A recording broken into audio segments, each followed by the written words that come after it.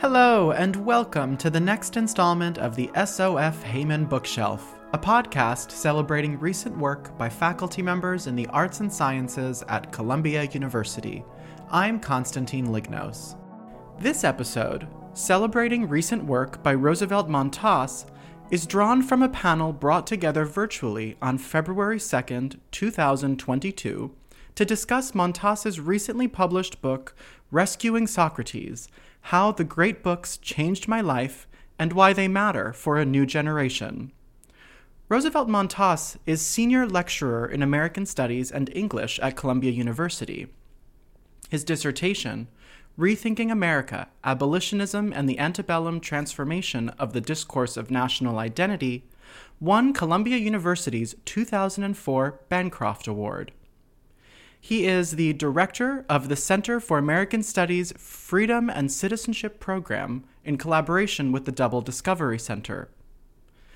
Previously, Roosevelt Montas was a student and teacher in Columbia University's College Core curriculum, also called the Columbia Core.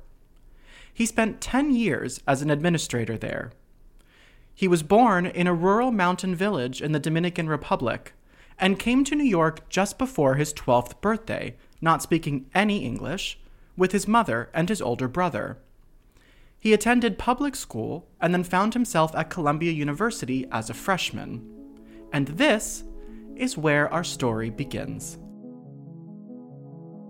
People who have reviewed the book have found the book hard to summarize. If you had to say one thing about it, it'll probably be that the book is fundamentally a defense of liberal education.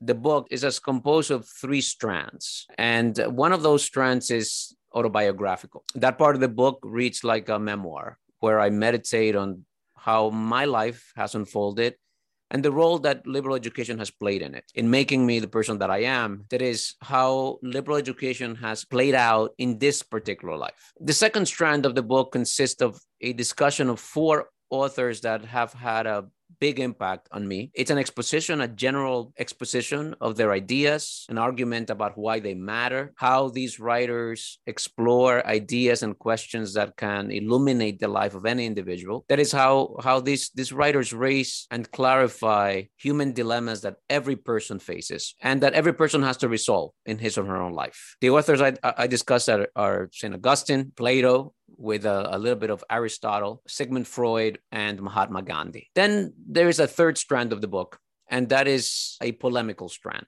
It's a look at the shape and character of American higher education and the place of liberal education in it. I make the basic argument that the modern American higher education environment is essentially hostile to the practice of liberal education. The kind of liberal education, the practice of liberal education that transformed my own life, and which I argue throughout the book has the power to transform the lives of young people today. A kind of education that is especially relevant and important to young people like me, who come from low-income households, who are the first in their families to attend college, broadly what we called marginalized communities. And maybe I'll say just a quick word about elaborating on each of those strands. First is this autobiographical strand. As some of you will know, I spent many years, 10, as administrator of the Center for the Core Curriculum. From that position, I advocated. That's where I became an evangelist for liberal education. I saw my position at Columbia as an opportunity to advocate for this kind of education. And one thing that I was always reluctant to do during that period was to talk about my own life, talk about my own trajectory. Part of that reluctance comes from my distaste for the stereotypes associated with the immigrant story, with the rise of someone from poverty and marginality through education.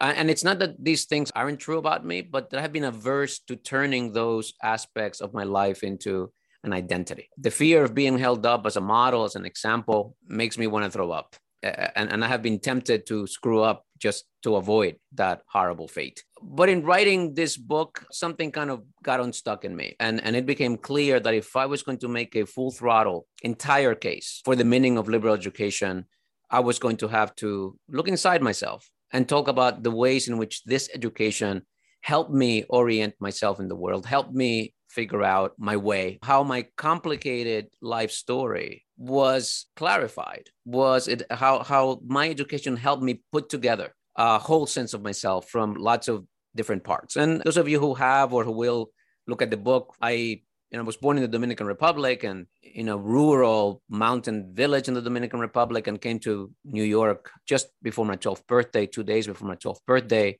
not speaking English, with my mother, who had been here a few years, and my older brother. We were in some ways a typical Dominican immigrant family, poor, with few resources, and had a very, very hard time. I went to public schools, found myself at Columbia as a freshman. And that's kind of where the story begins of my encounter with formal liberal education and what it meant for me to be reading St. Augustine, to be reading Plato, to be reading Aristotle, and being in a literature humanities classroom in this first year intense seminar where we're looking at these books. We are grappling with those questions. I'm listening to my peers. I'm listening to my professors. I'm reading the books, the ways in which all that came together to help me make sense of my life and my trajectory through college, into graduate school, and as a faculty member, how my life has been altered and shaped by ongoing conversations with these books, ongoing conversations with people around these books. A word about my choice of authors. In some sense, it is idiosyncratic. In some sense, these are writers who happen to have had an outside impact on my life at the moment that I encounter them. But there is something about them that probably helped that, which is that they're all concerned and devoted to self-exploration. All of them have a drive towards examination of the self. They all are models of how to fulfill Socrates' injunction about living an examined life, right? Socrates says the unexamined life is not worth living. These are all authors who exemplify and model the examined life. One other thing about my choice of authors is that in treating them, I model non-expertise. My training is in pre-Civil War American intellectual history and literature. None of these authors are figures that I have engaged in a scholarly, professional way. I teach them, and in that way, it's professional, but I don't have access to the languages in which they wrote. I'm not immersed in the secondary literature or in the scholarly debates around them. I read them and I teach them as works that speak to our fundamental humanity. So part of what my treatment of those authors do is to model the kind of non-expert general treatment under which these authors can be meaningful and transformative for a non-scholar. And lastly, a word about the polemical aspect of the book. I argue that the structure of the contemporary university, organized around departmental pigeonholes, which correspond roughly to academic disciplines, have choked the possibility of liberal education. That is, the dominance of disciplinary specialization has squeezed liberal education out of the curriculum. And today, there is very little distinction between the specialized pursuit of the liberal arts, the kind of thing you might do in graduate school if you study in the liberal arts, literature, classics, or philosophy, or even in the major, which is a specialized approach to the study of the traditional liberal arts, that has been conflated with actual general education, the kind of education that is appropriate to any individual, not just to somebody who wants to study as a scholar the liberal arts. I also point to the dominance of the research ideal in the university. That is, the ideal that approaches the task of the university as the discovery, codification, dissemination of new knowledge. That powerful dominant idea in the university, which has produced the extraordinary, breathtaking advances in science and other areas of knowledge that have given us the modernity. That ideal, when transposed to the humanities, to the examination, exploration of questions that are vitally central, vitally important to the humanity and the cultivation of every individual. When that research ideal is transposed to that area, it doesn't work. The kind of exploration that those areas dwell on are not kinds of questions they dwell on are not susceptible to the investigation, accumulation, dissemination of knowledge that organizes the rest of the research university. We don't know better today the nature of justice, just because we have had 2,000 years, 2,500 years since Plato wrote the Republic. We don't understand today the nature of political power, where to draw the line between individual liberty and collective responsibility. These things are not susceptible to simple accumulation of knowledge. So the research ideal has been so dominant in the university as to force a kind of specialization within the humanities discipline that has been crippling to the project of general education. And lastly, I addressed the kind of epistemological developments within the humanities themselves that have challenged the very values and views of human nature that undergird a project of liberal education. Next, we'll hear a response from Turkuler Isiksel, an associate professor of political science at Columbia University. Turkuler is the author of Europe's Functional Constitution, a theory of constitutionalism beyond the state, a monograph published in 2016 by the Oxford University Press Constitutional Theory series. She is currently working on a book on the theory and practice of corporate personhood. In her response, Turkuler offers her thoughts on the arguments in Roosevelt's book and quotes a response on the Columbia Core by a previous student in the program. Later, I'll invite 3 previous core students, each of whom influenced Turkuler's thinking, to talk about their experience. Now, here's Turkuler Isiksel.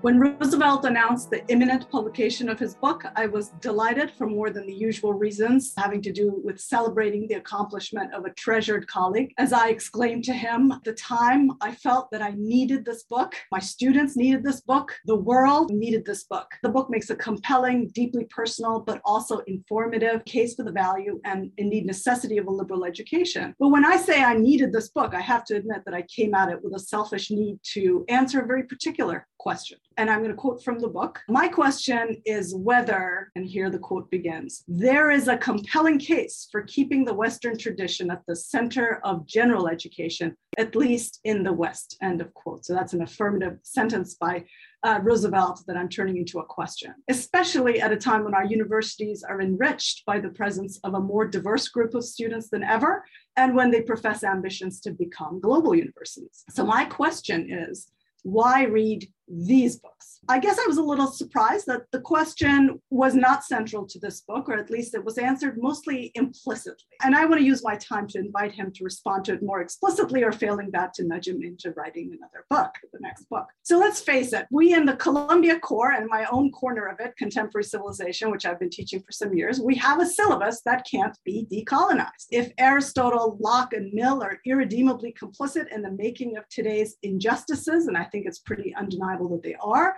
and if continuing to teach their books as part of a mandatory curriculum while relegating quote unquote non-Western masterpieces to elective components of the curriculum perpetuates oppression, perpetuates the notion that this is the pinnacle of human achievement, then there's really not much left to say in favor of a program like the core curriculum at Columbia as it's currently framed. My students say that being required to read books that don't reflect their experience, the experience of people like them, is a way of extending the grip of the cold dead hand of the past into the future.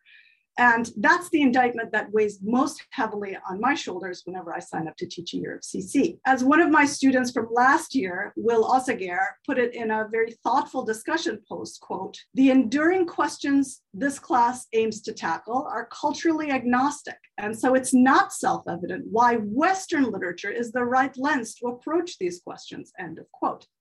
And Will added that although there's nothing inherently Western about many of the ideas that we encounter, the curatorial choices imply the most important answers to these questions, the books worth requiring, originated in the West. I invite you to argue with Will's logic. I tried for about a year and I only managed to make a dignified exit because the semester ended. But if anyone wants to watch me die on this hill, I would say the following. The more I think about this, the more it seems to me that the problem maybe has less to do with having a required core course that centers on the quote unquote Western tradition. And in fact, a large part of our curriculum is understanding the development of an idea of the West and problematizing the notion of the West, of civilization, et cetera. And has to do more with what we mean when we say teach these texts to our undergraduates. Because of course, the core classroom is not a group of pious people studying a sacred text where we try to wrap our limited mortal faculties around the divine truth that has been revealed to us. If you've never been in a core classroom, I assure you, there is no reverence, no piety, and nothing is secret. We never pretend that the epistemic status of these texts is comparable to an organic chemistry textbook or an electronic circuitry textbook. The books themselves, of course, sometimes do claim authority of this sort, see under Hobbes. And frankly, if you're not claiming to be conveying a truth, why write a book? But that sort of claim to authority is catnip for our students. It's a provocation to prove the author wrong. The text is a great but rather sluggish horse, and students are a swarm of gadflies, to paraphrase Socrates. Now, there's one line of Roosevelt's book that really I grappled with and thought about for many days, and I finally decided I disagree with it. And I know it's unfair to give that one line so much airtime at the expense of everything I found illuminating in the book, but I'm going to do it anyway. Roosevelt writes, "In what way are they right is almost always a more productive and a more difficult question than in what way are they wrong?" End of quote.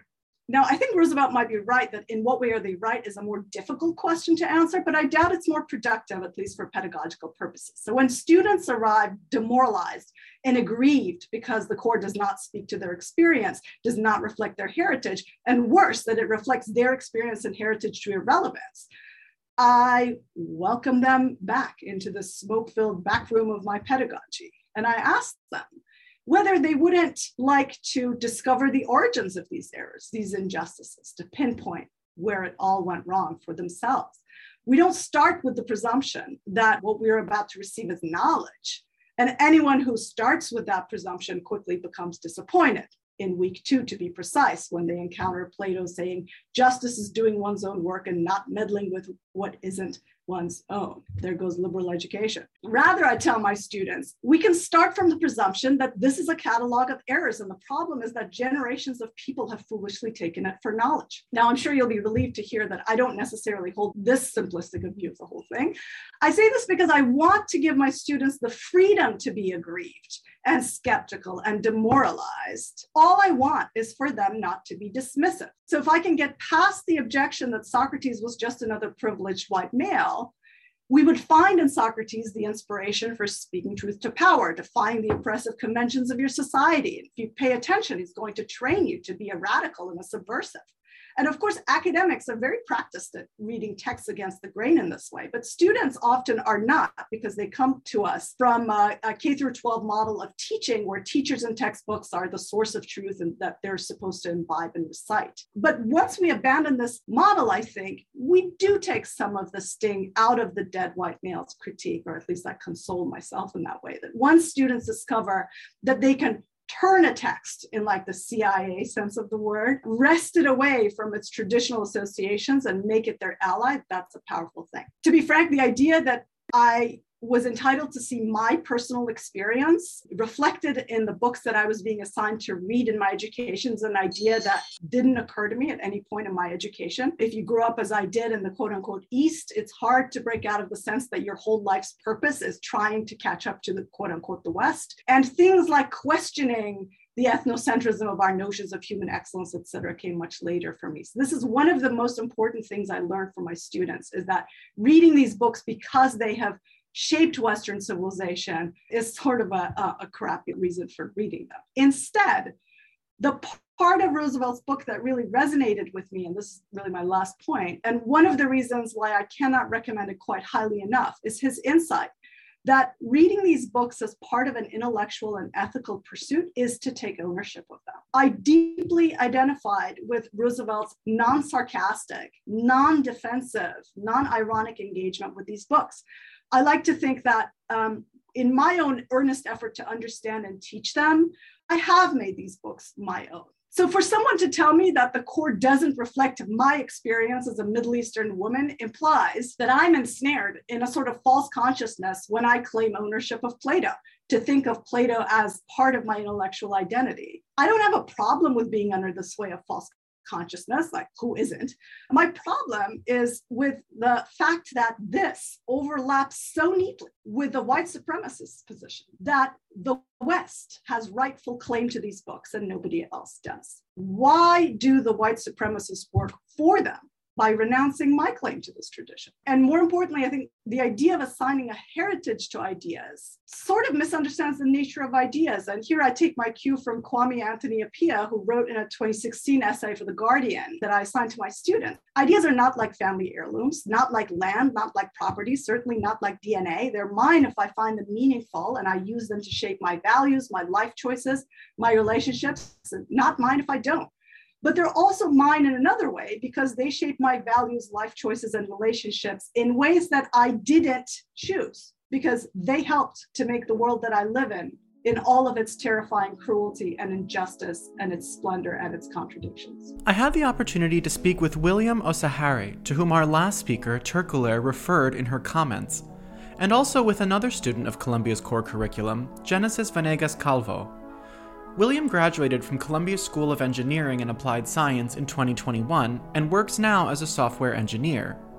Genesis is a rising junior majoring in political science. William and Genesis both took Columbia's Contemporary Civilization course. Genesis also took 2 other core classes, Literature and Humanities and Global Core, a requirement asking students to engage with a variety of world civilizations. First, I asked William to expand on his comments you heard Turkulair read earlier. Let's listen. What I was just trying to capture there was just the fact that, a lot of these questions, it's not like related to like Western culture. If the focus is on the questions, then why are all the texts by Western thinkers? This is suggesting a bunch of things. Is it that these questions have only been explored by Western thinkers? Or is there like a selective bias in the thinkers that are being considered on these questions? That's 2. Another one could be, well, you can't pick everyone, right? You do have to have some kind of selection criteria to sort of decide these are the thinkers we're going to explore and analyze. So I think what is not self-evident is what exactly is the selection criteria? Is it the degree to which these thinkers explored or analyzed the questions? Is it the answers that they gave? Is it the influence that the texts had on subsequent thinkers? That is the part that is not self-evident. The fact that what exactly is the selection criteria? No matter what the selection criteria is, the bigger problem is it's going to be based on